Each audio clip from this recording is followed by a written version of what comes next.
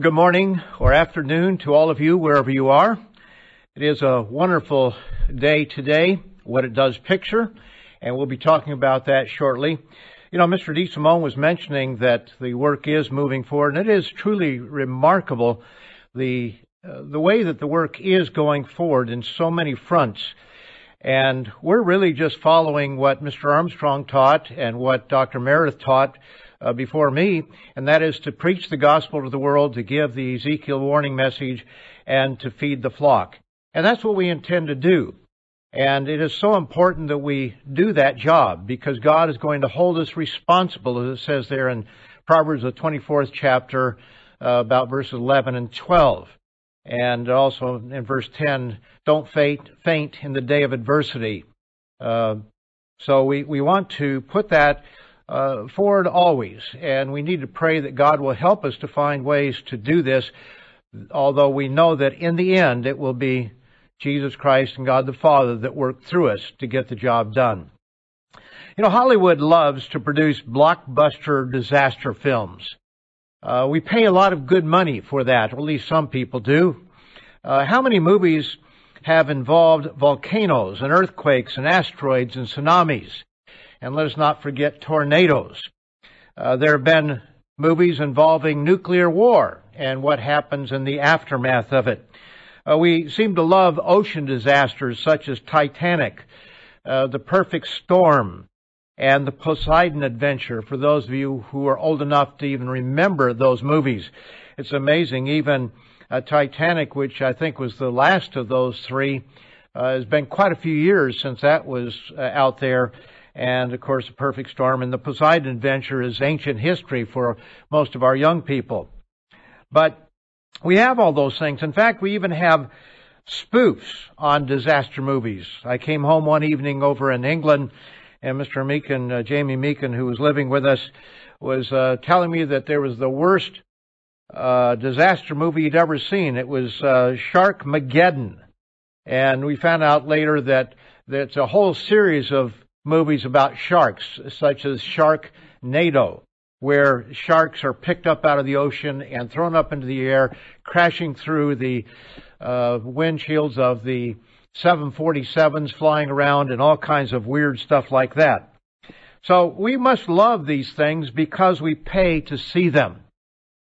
Now, sadly, the day is coming when virtually all these disasters, with the exception of the shark movies, will strike, not on film, but in real life, not in isolated locations, but all over the world, and they will occur within a very short period of time, historically speaking. This Feast of Trumpets pictures that time. It pictures a lot of things, and there are different levels of meaning to it. A lot of different meanings to this period of time that we are celebrating today. We rejoice, those of us who are members of God's true family, who have God's Spirit dwelling in us.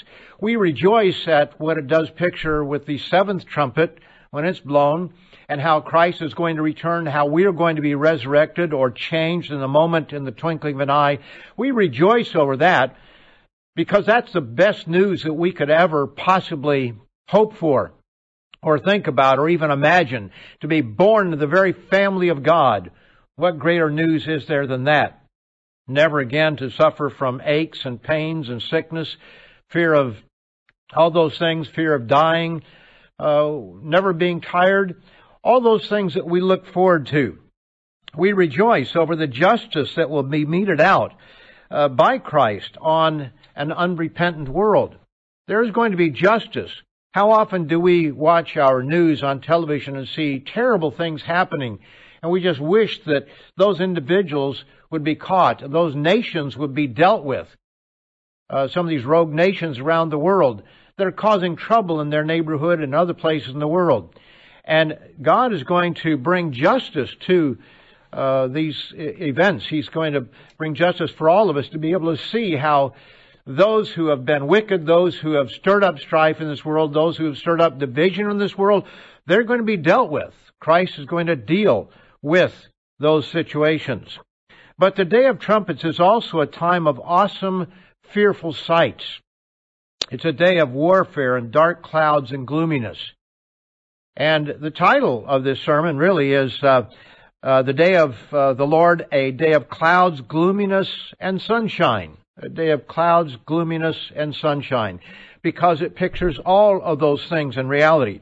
Notice over in Amos, the 5th chapter, we'll start there and just get a little brief overview, you might say, of what this day is about. In the 5th chapter, in verse 18, it says, "Woe to you who desire the day of the Lord." Now, none of us really desires all that's going to happen during the day of the Lord. We do look forward to that time of the resurrection, that time at the end of this time, the 7th trumpet. We all look forward to that. But we don't look forward to those first 6 trumpets at all. And even that 7th trumpet, with the 7 last plagues that are going to be poured out on this earth, we don't necessarily look forward to all of the terrible things that are going to happen there, because sometimes it'll be involving our relatives, our friends, people we've known. We'll be going through some of those terrible times, even the 7 last plagues. But we do look forward to that time when we will be resurrected. But here in verse 18 it says, "Woe to you who desire the day of the Lord. For what good is the day of the Lord to you, or the day of the eternal to you? It will be darkness and not light. It will be as though a man fled from a lion and a bear met him. So you flee from one disaster only to flee into the arms of another. Or as though he went into the house, breathing a sigh of relief, leaned his hand on the wall, and a serpent bit him." It's going to be a time when, you can't run. You can run, but you can't hide, because God's going to deal with mankind in a way that there is no escape from the disaster that's coming. Is not the day of the Lord, verse 20, darkness and not light? Is it not very dark with no brightness in it? That's what this Feast of Trumpets is all about. This is what we are here to be reminded of, to recognize what is coming in this world. And really, we need to take action ourselves, to change ourselves, to humble ourselves before our Creator, and to grow and to change and ask for His help to change, so that we don't have to suffer all those things that so many others, the rest of the world, is going to suffer at that time. During this sermon, we're going to look into the time known as the Day of the Lord, because the Feast of Trumpets is about the Day of the Lord. So we're going to look into the Day of the Lord and answer 6 basic questions about this day. Now, the first question is, what is the Day of the Lord, spoken of in many scriptures? I'm going to start over in the book of Revelation. There are many Old Testament scriptures that talk about the Day of the Lord. We're going to start here in Revelation, the 1st chapter. And I just want to give a very quick overview of the first few chapters, very, very quick. But it begins in chapter 1 and verse 1. It says it's the revelation of Jesus Christ. Jesus Christ is the revealer of these things, which God, that is God the Father, gave Him to show His servants, things which must shortly take place, and He went and signified it by His angel to His servant John. And John was to bear witness of the Word of God, the testimony of Jesus Christ, and all the things that he saw. And so John, immediately after that introduction, begins to take the message to the 7 churches, that is, the servants of God.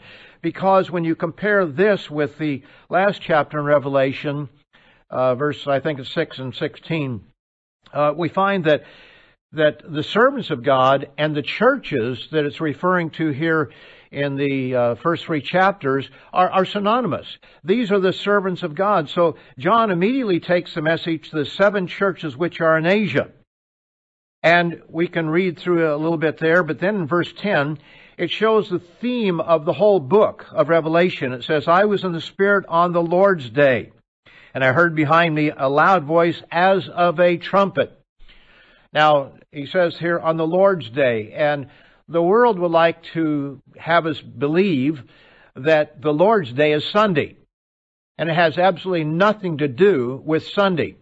Now, it is true that the word Lord here is a variation of Kyrios, which is a term that's used for the Lord elsewhere, but it just means that He is in control of this day. And it's used a couple times in the New Testament. But it is not some figure that refers to Sunday. There's absolutely nothing here that refers to Sunday.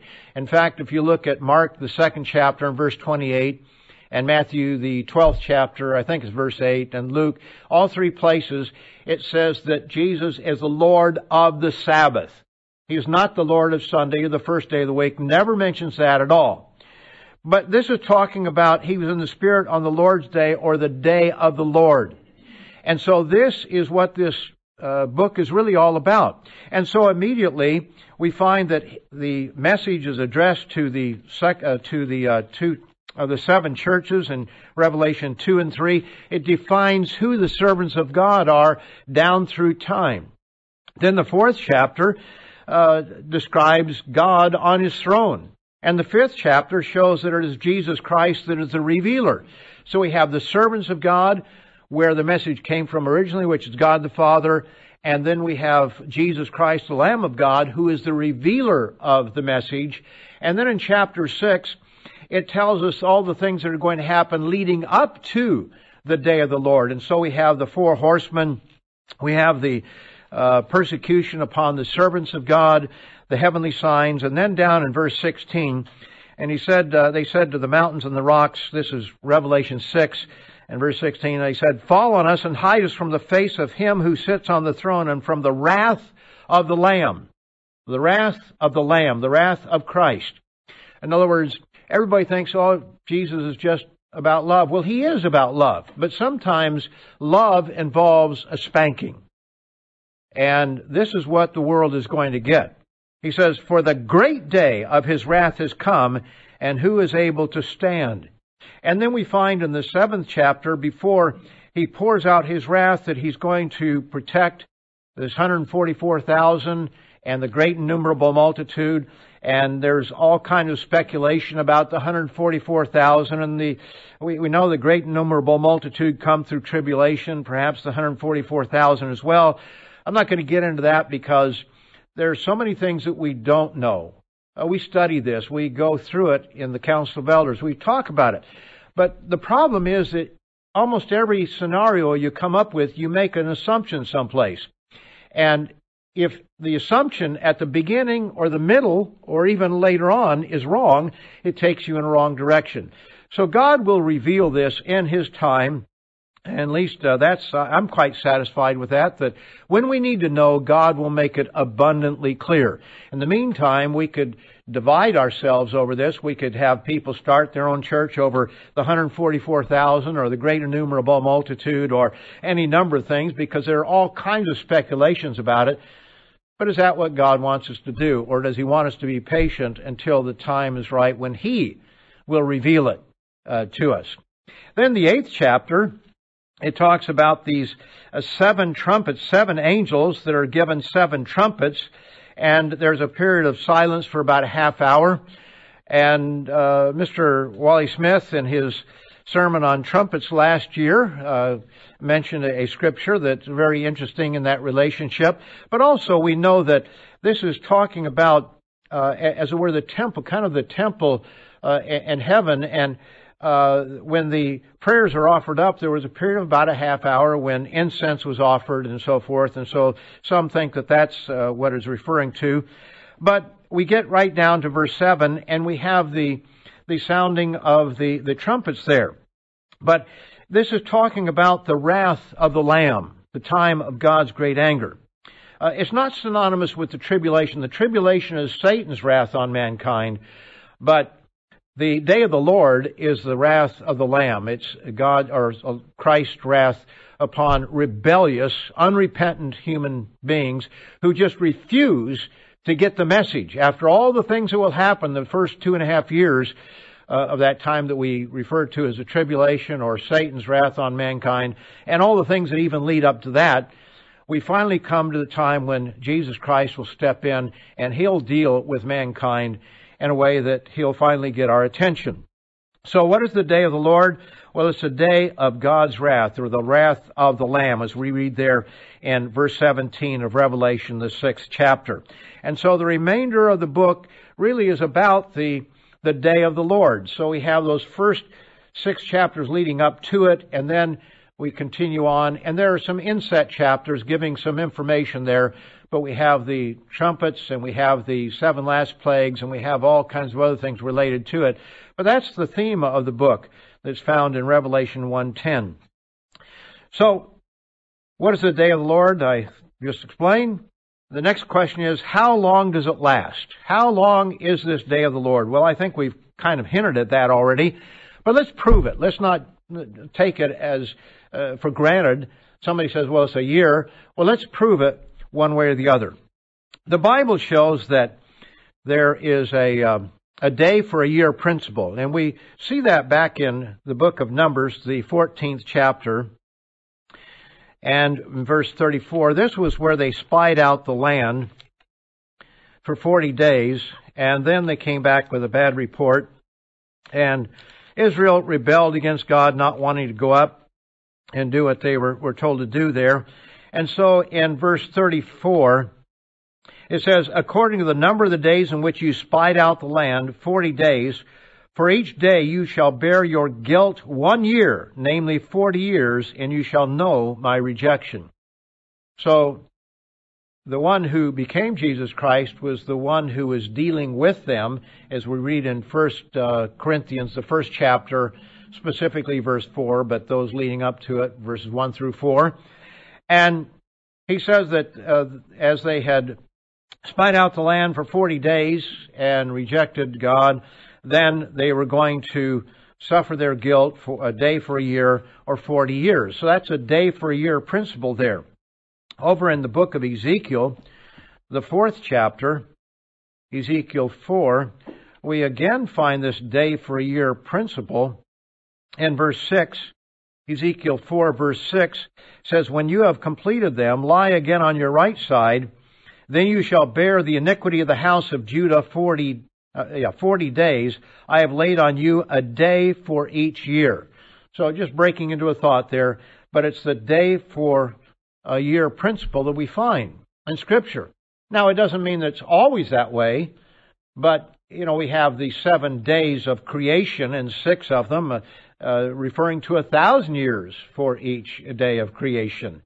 But we find that God sometimes uses a day to explain something more than a single 24-hour period of time. Other times it's very specific. Jesus was in the tomb for a day and a night, 3 days and 3 nights for a 72-hour period. So that's very specific. But sometimes it is prophetic in nature. So how do we know? Is this all going to happen in one day, all 7 trumpets? Or is it a year? Or is it 100 years or 1,000 years? How do we know? Well, let's go to Isaiah 34. Isaiah 34. And we'll look at verse 8. And it's talking about the day of the Lord in this chapter. Notice verse 2, it says, for the indignation of the Lord is against all nations. And we'll come back to the scripture a little bit later. But notice verse 8, Isaiah 34, verse 8. For it is the day of the Lord's vengeance, the year of recompense for the cause of Zion. The day of the Lord's vengeance, the year of His recompense. Notice also in Isaiah 61. Isaiah 61. And we'll look at verse 2. And here again we'll see this period of time.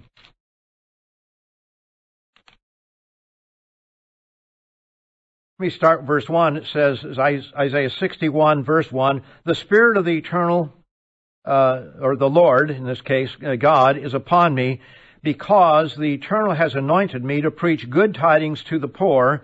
He has sent me to heal the brokenhearted, to proclaim liberty to the captives, and the opening of the prison to those who are bound. This is quoted in the New Testament by Jesus. It says, to proclaim the acceptable year of the Lord and the day of vengeance of our God, to comfort all who mourn. So it is the acceptable year of the Lord the day of his vengeance. So we see this day for a year principle, and when we look at the whole picture, it makes sense that it is a period of 1 year of God's wrath upon rebellious, unrepentant mankind that just refuses to accept God as creator. So the day of the Lord is Christ's wrath upon mankind. It lasts for 1 year. And upon whom does this day fall? Well, I've kind of mentioned it here, but let's notice it as it's stated a little bit differently. It says, proclaim in the palaces at Ashdod, and in the palaces in the land of Egypt, and say, assemble in the mountains of Samaria. See great tumults in her midst, and the oppressed within her. For they do not know to do right, says the Eternal, who store up violence and robbery in the palaces. So there are people that really don't know how to do right. It's interesting. I was sent an email yesterday, and there's a new movie on Netflix out there, and it's talking about social media. And I would encourage you to go back and read the article that I wrote on social media, or the telecast. I forget exactly, but it's the one with kind of a blue cover with this monster, Tame the Social Media Monster. You can find it at our website very, very quickly. I didn't even fully comprehend what we are now learning about the internet. And, they know everything about you. If you go out there on YouTube or on social media, any kind of social media, through what they call AI or artificial intelligence, and that covers a lot of different things, but they know everything about you. If you scroll down and you pause just for a second or two longer over a particular article that is shown there, a lot of clickbait, of course, but if you just slow down there, that is fed into the computers, and with various algorithms, they learn what you like, what you were interested in, and then what do? Well, first of all, they want to keep you on there as long as they possibly can, because then they can advertise to you various products. They want to keep you there, but they do so by finding out what you are interested in. So each one of us is an individual that's stored in a bank someplace. I saw a program not long ago where this fellow went out and he had 31,000 pieces of information through Information Act. He was able to get this. And when he says, Alexa, turn off the lights, that's recorded. Every time they go out the door, because it's all tied in with the internet. They know when you go, they know when you come, they know what's going on. When you have these smartphones, they are listening all the time, so that you start talking about buying carpets, and suddenly you start getting information about carpets on your email and not email, but and not so much there, but on the internet when you go out there. But they know what you're interested in. So if they know that you are a climate change denier, which in reality it's the people who are trying to say that we're destroying the climate. They're the ones that deny that climate changes.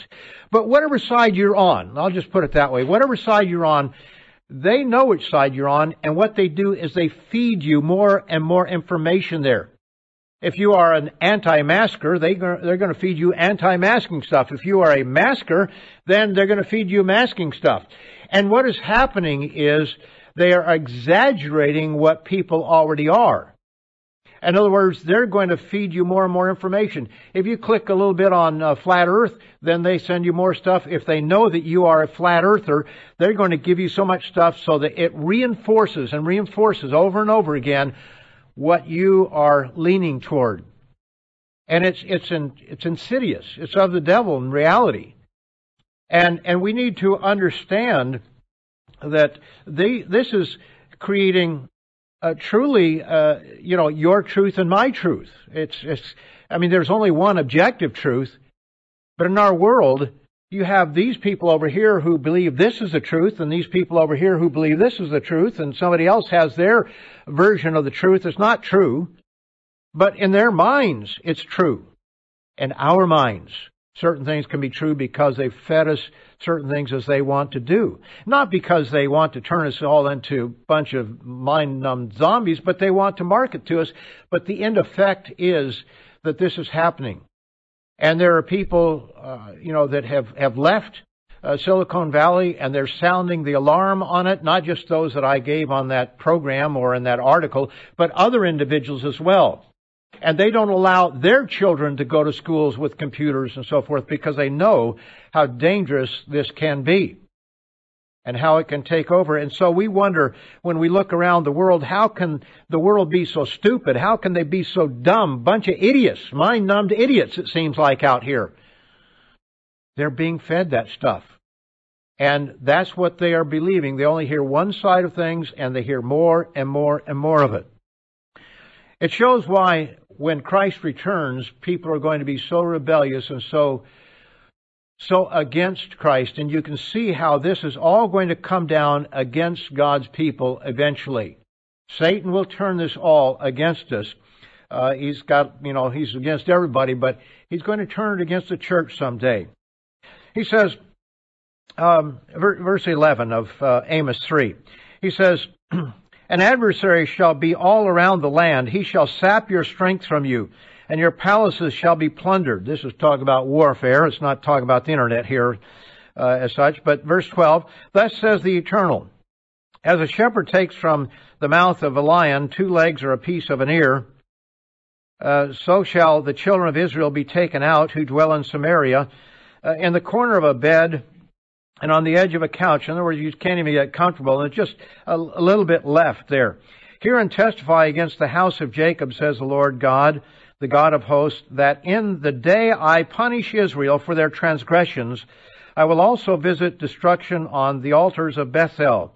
And the horns of the altar shall be cut off and fall to the ground.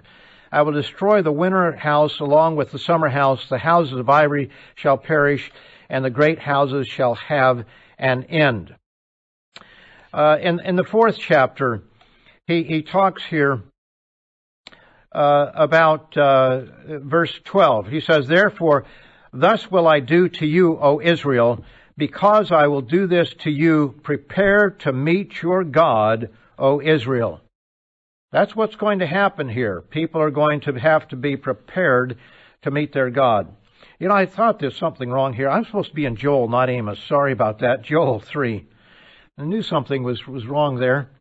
I'm in Amos, and it should be in Joel. That's in verse 9, where it says, "Proclaim this among the nations, prepare for war, wake up the mighty men, let all the men of war draw near, let them come up, beat your plowshares into swords." It's just the opposite of what it says in Micah and Isaiah. In this case, it's take your instruments of agriculture and turn them into weapons. Beat your plowshares into swords and your pruning hooks into spears. Let the weak say, "I am strong." Assemble and come all you nations and gather together around. Cause your mighty ones to go down there, O Lord. And it's talking about coming up to fight against God at the return. It says, "Let the nations," verse 12, "be awakened and come up to the valley of Jehoshaphat, for there I will sit to judge all the surrounding nations. Put in the sickle, for the harvest is ripe. Come, go down, for the winepress is full, the vats overflow, for their wickedness is great." Then verse 14, "Multitudes, multitudes in the valley of decision. For the day of the Lord is near in the valley of decision." And you can read the remainder of this, but it shows that there's this time that's coming, this valley of decision. It's going to bring all the nations together.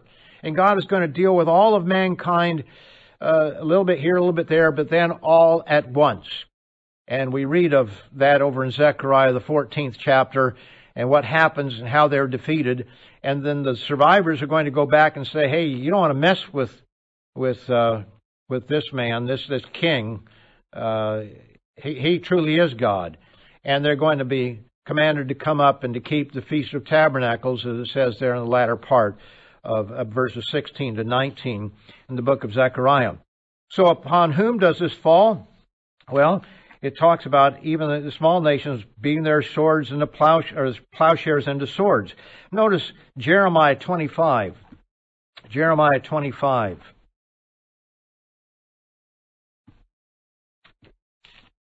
And we'll begin in verse 15. He says, "For thus says the eternal God of Israel to me, take the wine cup of fury from my hand and cause all the nations to whom I send you to drink it." Now, this was something that apparently Jeremiah did to some degree. He was to go to all these nations, whether he personally went or whether he sent somebody else to do it. But this is really talking, there's duality in this passage of Scripture. And we see here that he is to take this cup, and it says, "And they will drink and stagger and go mad because of the sword that I will send among them." That's verse 16. So he says, "Then I took the cup from the Eternal's hand and made all the nations drink to whom the Lord had sent me." And then it lists all these nations. Jerusalem and the cities of Judah. Verse 19, Pharaoh, king of Egypt. Verse 20, the kings of the land of Uz and the Philistines and Ashkelon and Gaza and Ekron and Ashdod. Verse 21, Edom, Moab, and Ammon. The kings of Tyre and Sidon and Dedan and Tema and Buz. Verse 23, and all who are in the farthest corners, all the kings of Arabia. Verse 25, Zimri and Elam and the Medes. All the kings of the north, far and near, one with another, and all the kings of the world which are on the face of the earth. That's in the latter part of verse 26. So what we see there is that this was a type of what's going to happen in the future, that all the nations of the earth are going to be given this cup to drink and to stagger and to go into really warfare, as we read through here. Verse 17, "Therefore you shall say to them, Thus says the Lord of hosts, the God of Israel, Drink, be drunk, and vomit. Fall and rise no more, because of the sword which I will send among you." A time of great warfare. And the sound of a shofar, the ram's horn, or a trumpet, is a sound of war. And he says here that they should drink of this cup, a cup of wine, as it were, and be drunk and vomit. And it says, "Fall and rise no more, because of the sword which I will send among you. And it shall be, if they refuse to take the cup from your hand to drink, then you shall say to them, Thus says the Eternal of hosts, you shall certainly drink."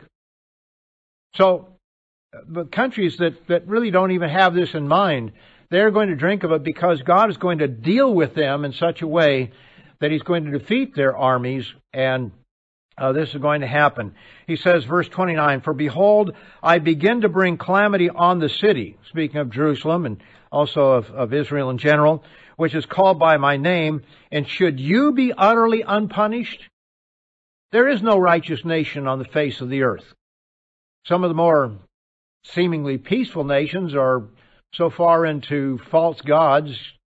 Some of the islands of the South Pacific and so forth. You go over to, say, Thailand. Thailand has not been a great military power, but they're so steeped in, pagan worship of gods, Buddha and so forth, just idols and images, and it's just a whole part of their culture. And he says, "Behold, I will begin to bring calamity on this city which is called by my name, and should you be utterly unpunished, you shall not be unpunished, for I will call for a sword on all the inhabitants of the earth, says the Eternal of hosts." And notice down in verse 30, the end of it, it says, "Against all the inhabitants of the earth." And verse 31, "A noise will come to the ends of the earth, for the Eternal has a controversy with the nations. He will plead his case with all flesh. He will give those who are wicked to the sword, says the Eternal. Thus says the Lord of hosts, Behold, disaster," verse 32, shall go forth from nation to nation, and a great whirlwind shall be raised up from the farthest parts of the earth." Verse 33, "And at that day the slain of the Lord shall be from one end of the earth even to the other end of the earth. They shall not be lamented or gathered, and so forth. In verse 37, the latter part, because of the fierce anger of the Eternal. Verse 38, and because of his fierce anger. So we see that this is the time. It isn't just for Jeremiah's time. This is a time when God is going to bring his wrath upon all nations of the earth because of our sins and because of our rejection of him. So we see that the day of the Lord is a time of God's wrath. It lasts a year, and it's going to be upon all nations. Now let's just notice another point on this in Obadiah. It's a passage of Scripture or a book that we almost never turn to. It's a prophecy against Edom, but Hosea, Joel, Amos, Obadiah, just before Jonah. It's one chapter. We're going to read verses 15 and 16. It says, for the day of the Eternal upon all the nations is near. Now, while he speaks of Edom, that's what it's mostly about, he says here that the day of the Lord is not just on Edom, but on all the nations. And it's coming near. And you have done, as you have done, it shall be done to you. Your reprisal shall return upon your own head. In other words, specifically Edom, because of their sins. For as you drank on my holy mountain, so shall all the nations drink continually. Yes, they shall drink and swallow, and they shall be as though they had never been. So they're going to drink of that cup of God's wrath, whether they want to or not. So we see that it is on all nations. Let's go one more scripture on this, Isaiah 34 and verse 1. Isaiah 34 and verse 1. It says, come near, you nations, to hear, and heed, you people. Let the earth hear and all that is in it, the world and all things that come forth from it. For the indignation, or the wrath, of the Eternal is against all nations, and his fury against all their armies. He has utterly destroyed them. He has given them over to the slaughter. Also their slain shall be thrown out. Their stench shall rise from their corpses, and the mountains shall be meted with their blood. This is not a pretty picture. But when you look at mankind, just look in the mirror at yourself. I have to do the same. Which one of us is without sin? Which one of us hasn't done many things in this life that we don't regret? Now, God has forgiven us. Jesus paid the penalty. We were baptized. Our sins were washed away, and not just the water, but also the blood of Christ. But the washing of the water by the Word, God's Word straightens us out, changes us.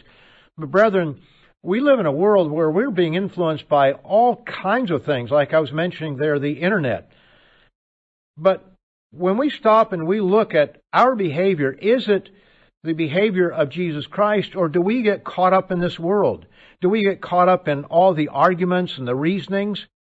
Do we get caught up in the rebellion of this world that nobody's going to tell me what to do? I marvel sometimes how we, even in the Church of God, get caught up in these things. And yet I know when I look in the mirror that I have plenty of things to repent of as well. But that's those of us who have God's Spirit, we come up short. How much more the people in this world who have really no concern for the things that we do. Now, there are many people that are sincerely religious in their own way, but they don't get it. But you start taking away Christmas or Easter or something like that, and you find out these very nice people are not always so nice. I've said a number of times how we live in the nicest neighborhood I've ever been in. We just know a lot of neighbors, houses all around us, and even blocks away. And they're very nice, and they're very helpful. But we should never think that when times get rough and they really find out what we believe about some things, that it's going to stay that way. I don't, Christ said that. He didn't just, when people were saying how wonderful he was, he knew human nature. And he didn't give himself over to that or get caught up in thinking that, that everything's wonderful. He knew what human nature can do. And sometimes those who are your neighbors, those who are your friends, can turn on you very quickly. I hope they don't, but, I think that we're naive to think that it won't happen. You step on Christmas, you step on what they believe, and that can turn very, very quickly when they find out that you don't believe as they do. They may accept, okay, you keep the Sabbath, you kind of some funny religion, but it doesn't come close to home to them. So we have to understand that.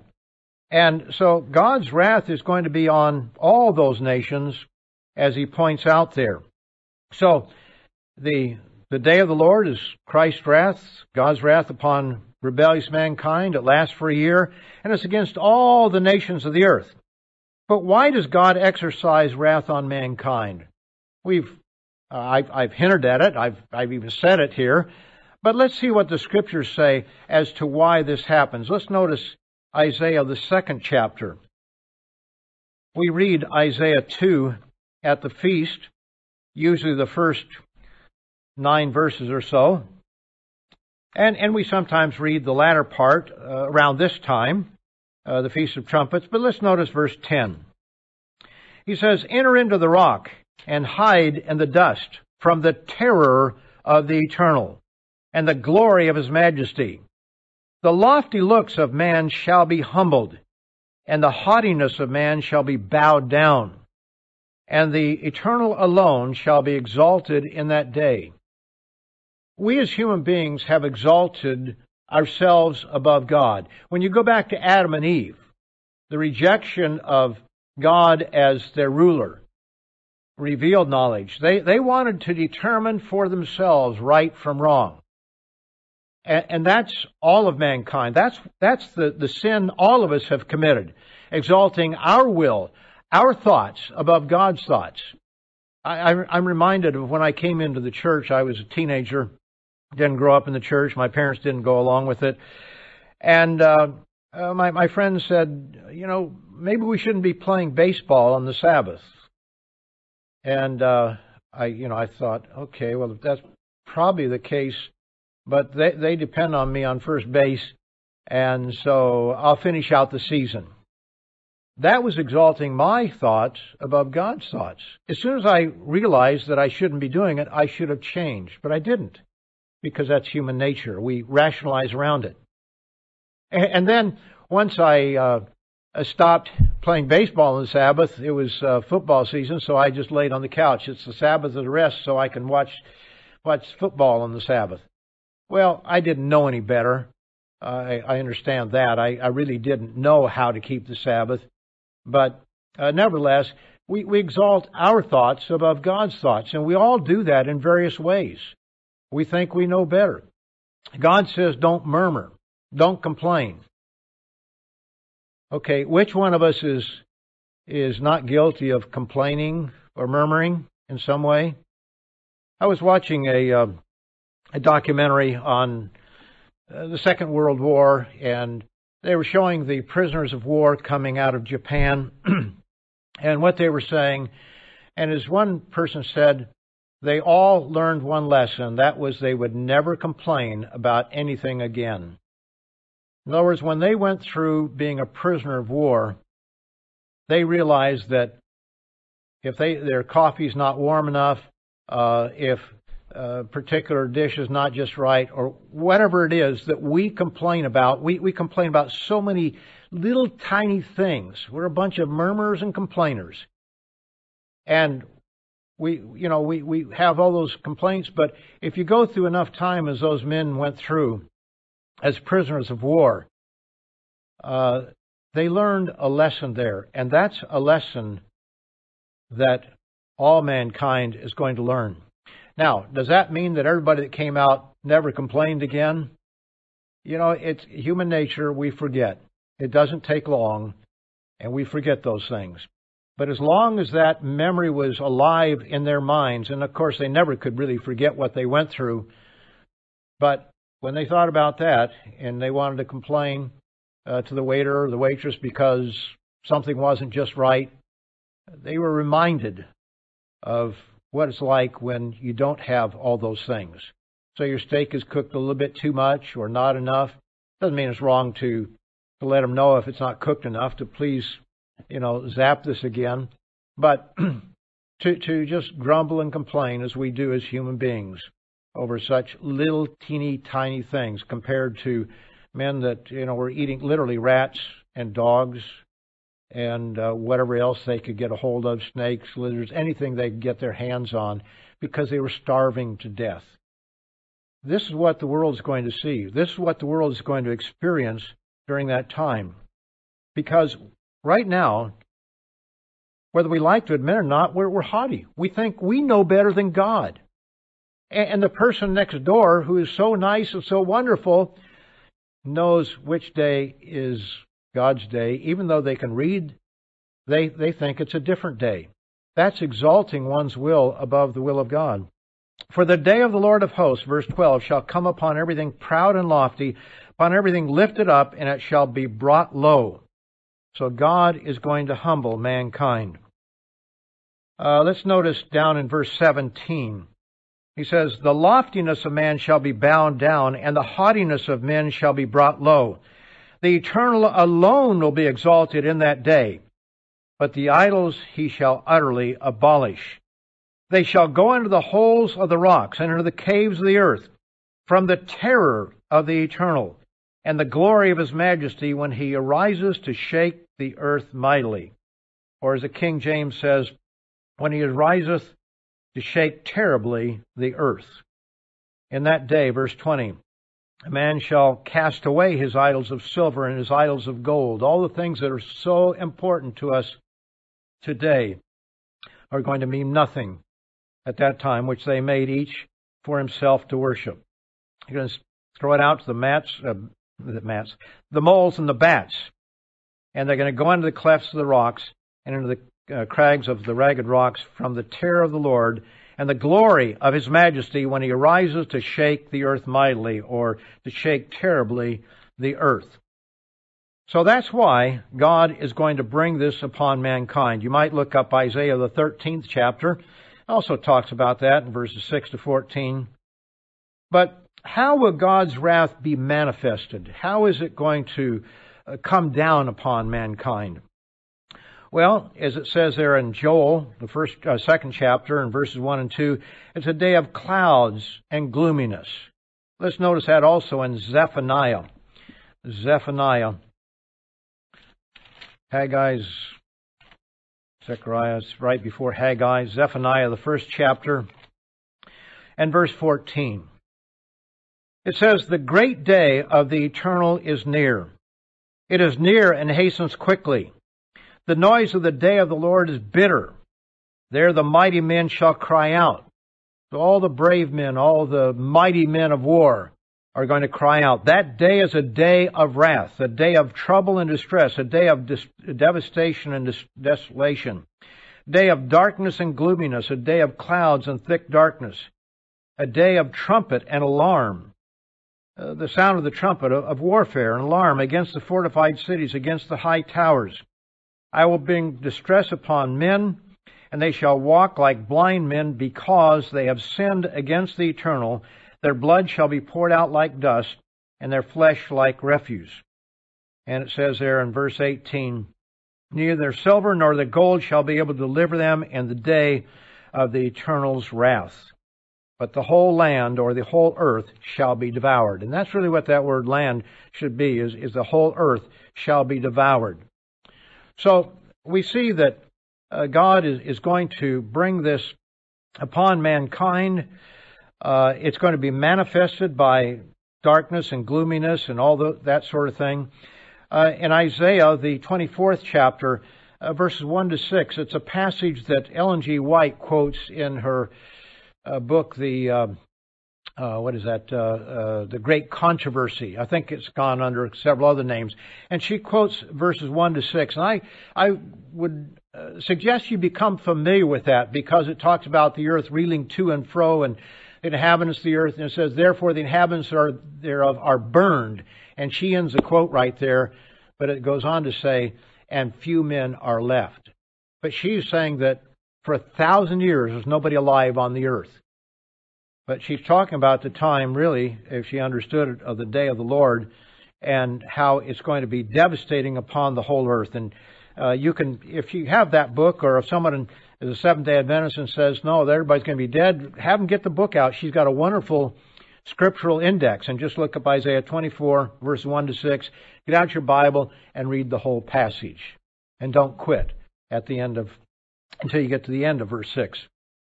So that's another passage that shows how God's wrath is going to be come on the earth. It says the earth is violently broken. The earth is split open. The earth is shaken exceedingly.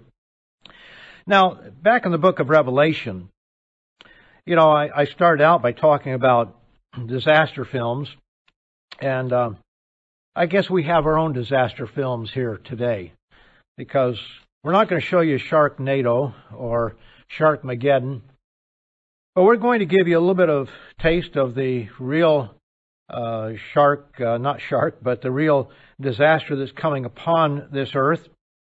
In Revelation, the 8th chapter, it starts blowing these trumpets. And it starts in verse 7, the actual blowing. It says, the first angel sounded, and hail and fire followed, mingled with blood. And they were thrown to the earth, and a third of the trees were burned up, and all green grass burned up. Now, what is going to do that? It doesn't really say. We know that that's going to happen, but how it's going to happen exactly we don't know.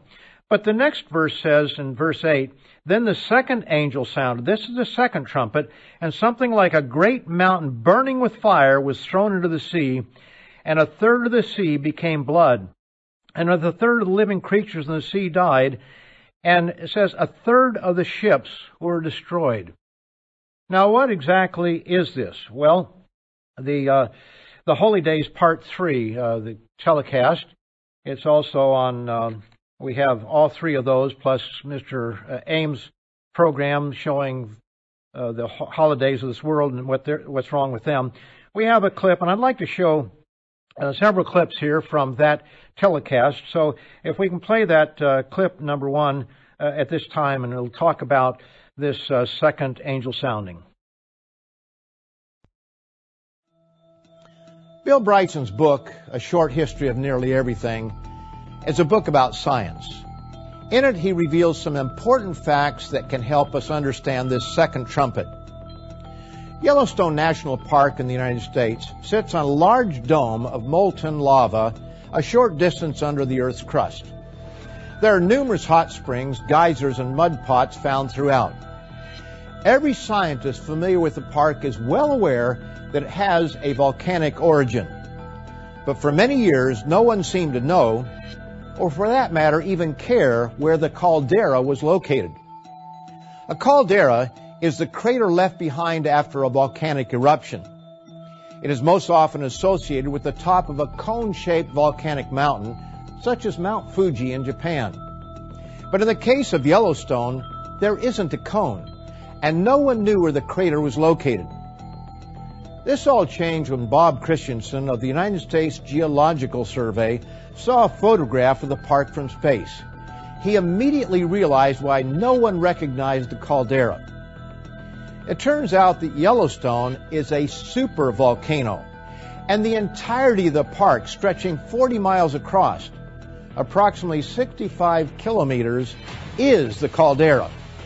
It's so large that standing on the ground you don't recognize it. What scientists now know is that there have been volcanic explosions in the distant past infinitely greater than anything known in recent history. The second trumpet in the book of Revelation is likely describing such a supervolcano located near busy shipping lanes. Note it again. And something like a great mountain burning with fire was thrown into the sea. And a third of the sea became blood, and a third of the living creatures in the sea died, and a third of the ships destroyed. As a point of interest, 1/3 of all ships pass through the highly concentrated shipping lanes of the South China Sea. And this same region hosts some of the world's largest and most explosive volcanoes. The explosion of such a supervolcano will shake the earth. But the third trumpet is equally dramatic. The third trumpet we read of here in verse 10 of Revelation 8 says, "Then the third angel sounded, and a great star fell from heaven, burning like a torch. And it fell on the third of the rivers and on the springs of water. The name of the star is Wormwood. A third of the waters became wormwood, and many men died from the water because it was made bitter." So that's the third trumpet, and let's go ahead and take the clip on that. The word asteroid is Latin meaning star-like, and we often refer to meteors entering Earth's atmosphere as shooting stars. They appear like stars falling to the Earth. In recent years, scientists have learned that there are a lot of objects floating in space crossing Earth's orbit. Some of these asteroids are large enough to do massive damage if they were to impact our planet. According to Bill Bryson, altogether it is thought, though it is really only a guess, based on extrapolating from cratering rates on the Moon, that some 2,000 asteroids big enough to imperil civilized existence regularly cross our orbit. But even a small asteroid the size of a house, say, could destroy a city. The number of these relative tiddlers in Earth-crossing orbits is almost certainly in the hundreds of thousands and possibly in the millions, and they are nearly impossible to track. This third trumpet seems to indicate that a large object will strike the Earth and affect about 1/3 of the world's freshwater supply. Could that be in the Himalayas, the headwaters for Asia's greatest rivers? The Great Lakes in Canada also contain massive amounts of fresh water. These forces are out there, as brought out by Bill Bryson in that book. The timing of them is going to be what's critical, because God is going to bring these things to pass in a 1-year period of time. Now, when you look at this year, 2020, how many things have happened already in this year? And we're not at the day of the Lord by any means. We're not even at the tribulation yet. But we see that one disaster after another. And when these things begin to happen, they're going to happen very rapidly. When I say very rapidly, over a 1-year period of time. And when you think about 2020, we're only into September, and look at all that's happened. It seems like this year has been, for some of us, forever. It's been a long year. And it's going to be a long year for the people living through these trials during the day of the Lord. And yet, God shows that He's going to protect His people, as He did there in the 7th chapter. He puts a mark on their head, protects those who have His sign, not Satan's mark, but the sign of God. Now, the fourth angel is found in verse 12. Then the fourth angel sounded, and 1/3 of the sun was struck, and 1/3 of the moon, and 1/3 of the stars, so that 1/3 of them were darkened. And 1/3 of the day did not shine, and likewise a night. This might be in relationship to the things that we've just described here. That might bring about that kind of a situation, or it may be something else. We don't have to know. We just know that when these things happen, when they really happen, we'll know about it. It won't be a secret. You can't hide, 1/3 of the ships being destroyed and all the other things. Verse 13, I looked and I heard an angel flying through the midst of heaven saying with a loud voice, "Woe, woe, woe to the inhabitants of the earth, because of the remaining blasts of the trumpet of the 3 angels who are about to sound."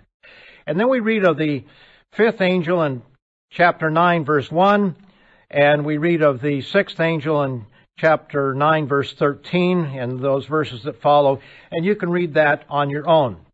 But let's pick up the last clip here, which talk about the 5th, 6th, and 7th trumpets. So we'll see that clip now. The 5th and 6th trumpets introduce a war of unimaginable proportions, involving hundreds of millions and killing 1/3 of mankind. It was impossible when this was written to understand the kind of futuristic weapons that are described in Revelation. But these prophecies describe such mass destruction that all life could be destroyed. This is what Jesus predicted could happen except for His return. Here it is in Matthew, the 24th chapter and verse 22. Had not those days been cut short, not a soul would be saved alive. However, for the sake of the elect, those days will be cut short. That's from the Moffat translation. The Feast of Trumpets reveals that God will intervene to stop man's madness. Revelation 11, verse 15.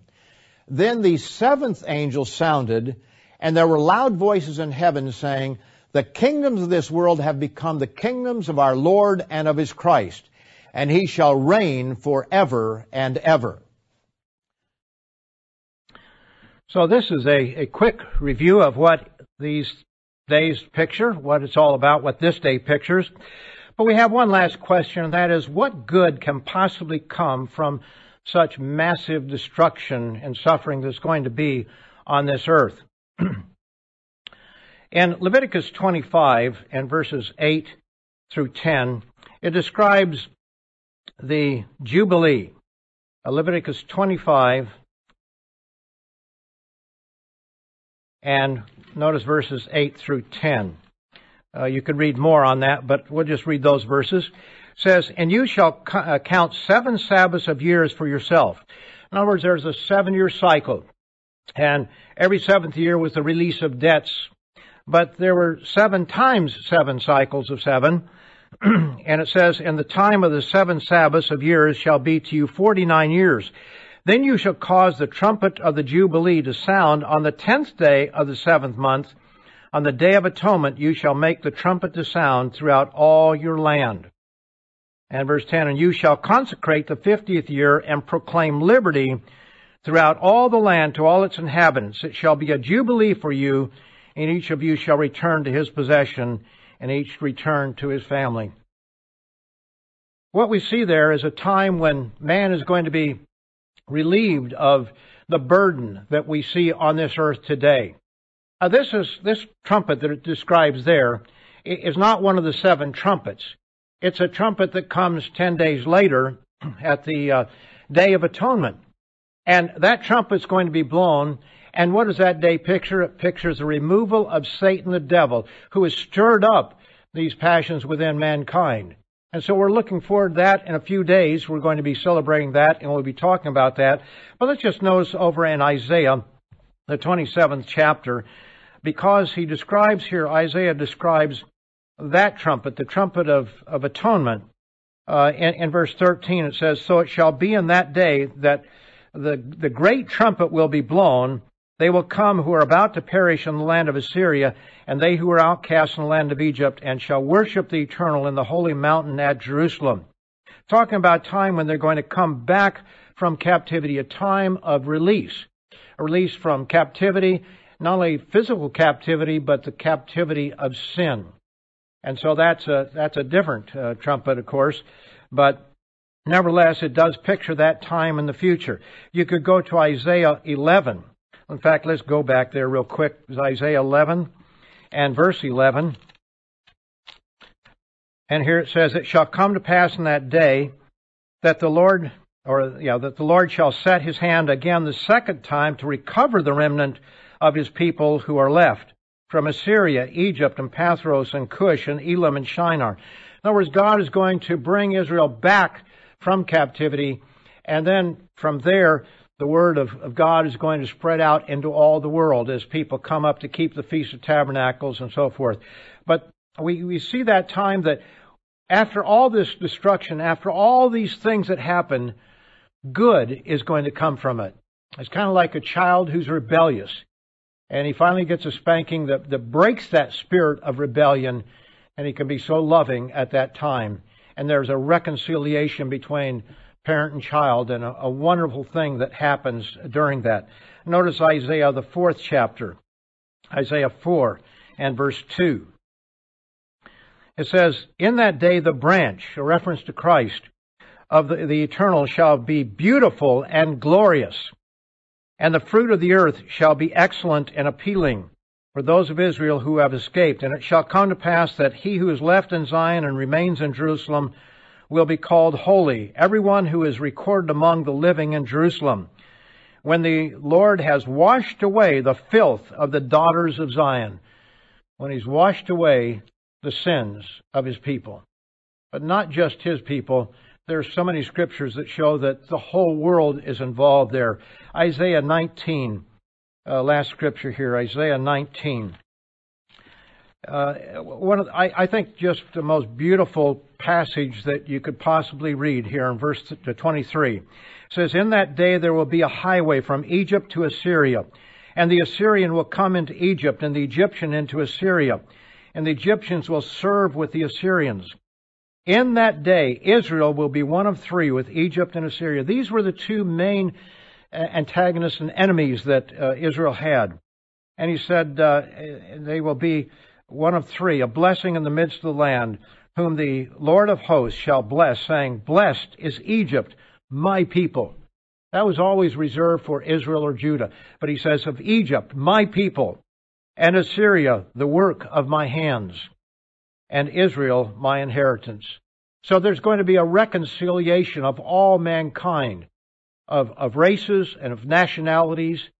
There's going to be a peace that comes on this earth that I'll be describing during at least one of my sermons during the feast, God willing. Jesus Christ, the Prince of Peace.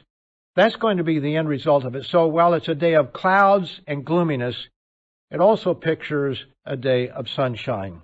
The Feast of Trumpets is about these 7 trumpets. And we rejoice in the sounding of the 7th trumpet because of what it pictures for you and for me. We shudder at the events that will occur on this earth during that 1-year period of time. It is a day of clouds and gloominess, and while we look forward to being born into the family of God, the day of the Lord, as Amos warns, is not a day that one desires. Yet even in man's darkest moment, there is light at the end of the tunnel. There's a day of sunshine beyond. And once that spanking is finished, a glorious new age will begin, and we will learn more about that glorious new age in the days ahead of us during the Feast of Tabernacles.